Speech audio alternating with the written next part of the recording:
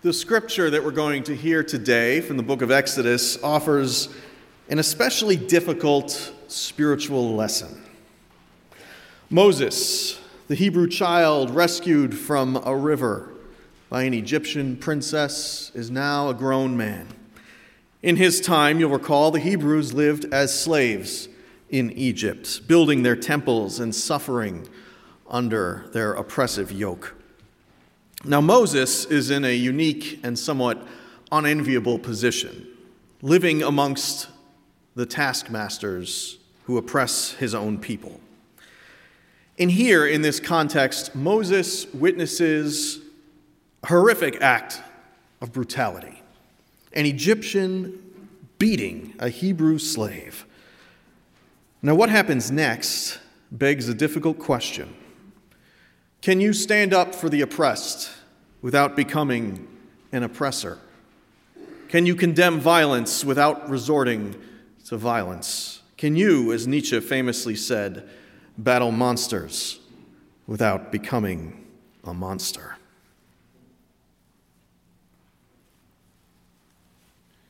One day, after Moses had grown up, he went out to his people and saw their forced labor. He saw an Egyptian beating a Hebrew, one of his kinsfolk. He looked this way and that, and seeing no one, he killed the Egyptian and hid him in the sand. When he went out the next day, he saw two Hebrews fighting, and he said to the one who was in the wrong, "Why do you strike your fellow Hebrew?" He answered, "Who made you a ruler and judge over us? Do you mean to kill me as you killed the Egyptian?" Then Moses was afraid and thought, "Surely the thing is known." When Pharaoh heard of it, he sought to kill Moses. But Moses fled from Pharaoh. He settled in the land of Midian and sat down by a well. Hear what the Spirit is now saying to the church. Amen. Please pray with me.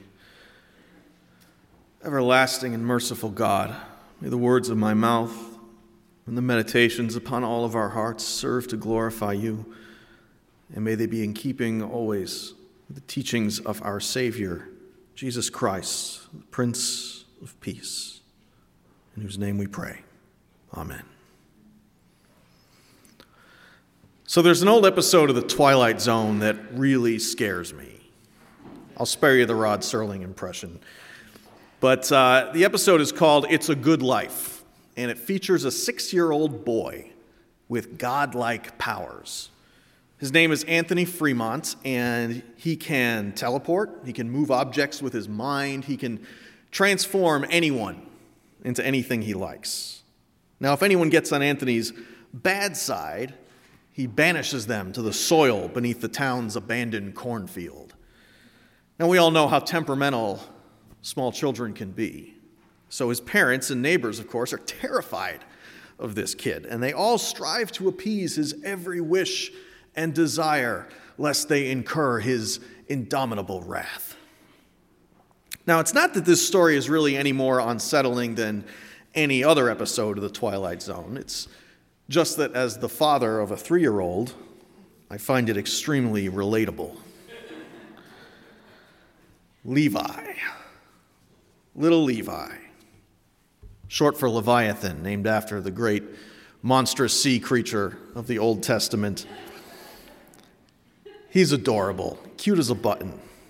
Love him to death, but his insatiable appetite for protein in the form of chicken nuggets, his constant exercise, and his obsession with muscle-bound superheroes has bulked him up beyond the capacities of an ordinary toddler.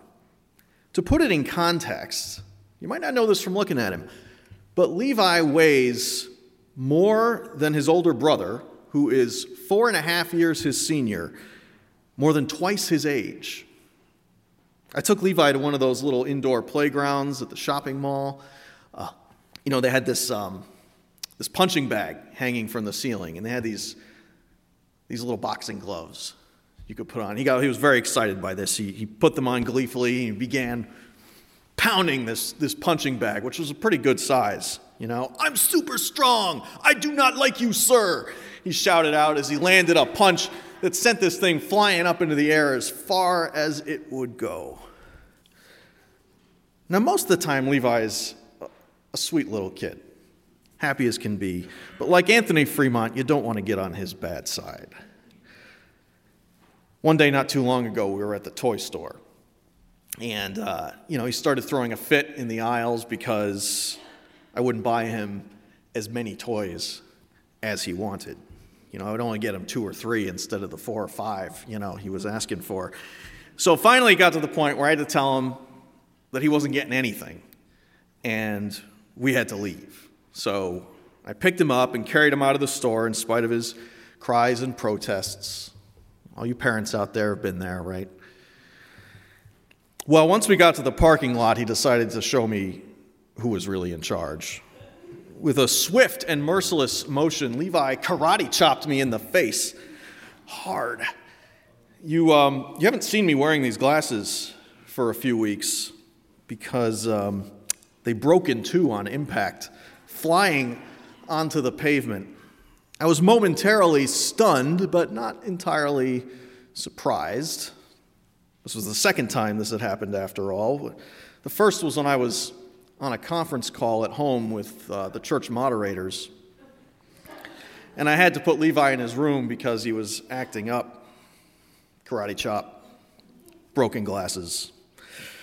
Anyway, I carried Levi into the car, and I somehow got him into his car seat while he was raining blows down upon my head.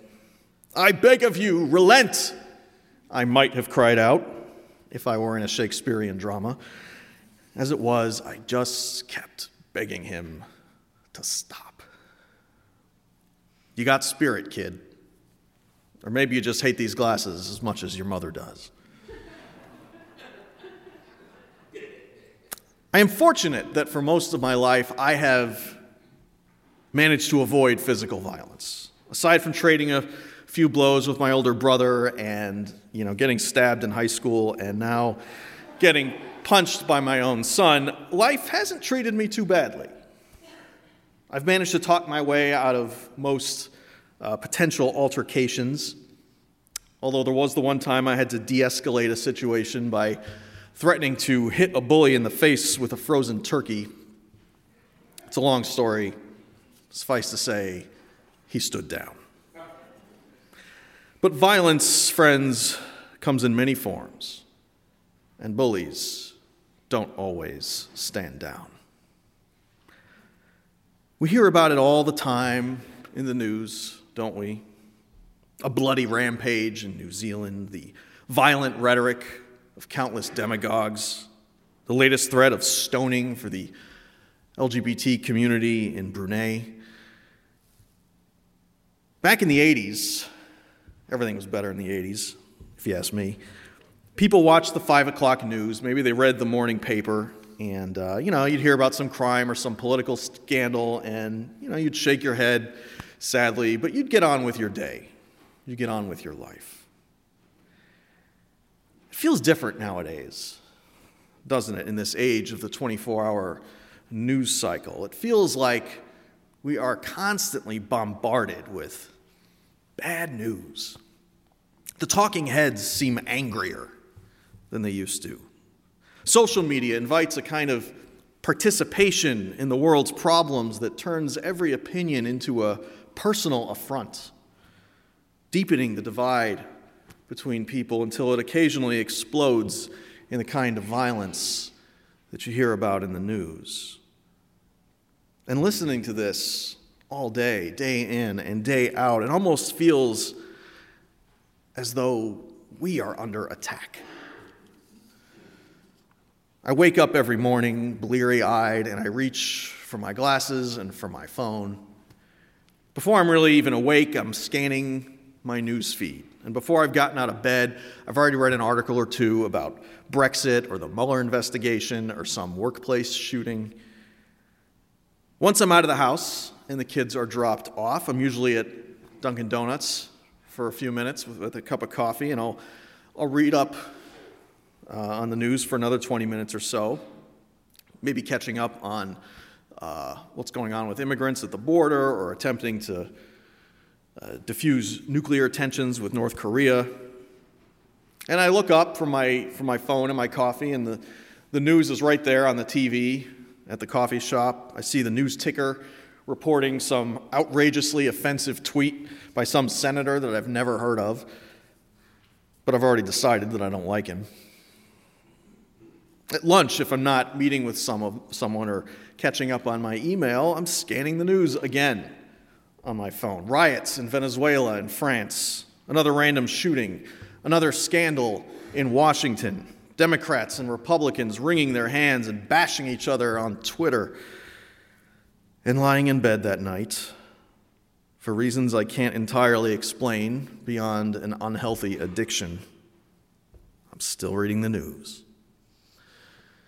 Swimming, drowning in these deeply partisan waters, I find myself getting more angry, more irritable, more depressed, and yet somehow more apathetic at the same time. It makes it easier to dislike or even hate people that I don't agree with. I almost feel like I'm being programmed to hate them, one article at a time. Does that make sense? Can you relate? As a pastor, and maybe just a citizen or a human being, I feel like I have a responsibility to stay informed. But I look at all of the injustice and the oppression and the hate and the stupidity all day long, and it feels a little like being punched in the face over and over again. I beg of you, I whisper to no one in particular, relent. Stop. Please, just stop. When I was just a boy, I went to a private school for many years, and we had to wear a uniform. Hideous thing. Came with this putrid yellow dress shirt. Anyway, the shirts came with these little loops on the back of the collar that you could use to hang the shirt up on a hook. Now, all of the kids in my class one day got together and decided that if you didn't immediately cut that little tag off your shirt, that meant you were gay. Because obviously. Well, even at the time, when I was in third, fourth grade, I don't remember, I thought that was so stupid, so idiotic, that I refused to cut mine off as a matter of principle. And that went about as well for me as you'd expect it to. They'd call me names, they'd ridicule me, push me around.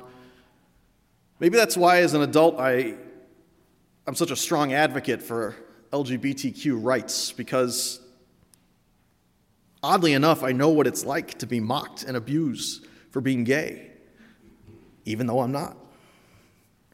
And when I read the news and I hear about people being tormented in this way, people of color or immigrants or queer folks or Muslims, it makes me angry. It brings up all of those old feelings from childhood. And man, there's a lot in the news that makes me angry. But there is a fine line between anger and hate. And what is hate exactly? You could define it in many ways, but for me it's a refusal to recognize the other person as a human being, a refusal to believe that they might have any redeeming qualities, and maybe even a desire to see that person come to harm.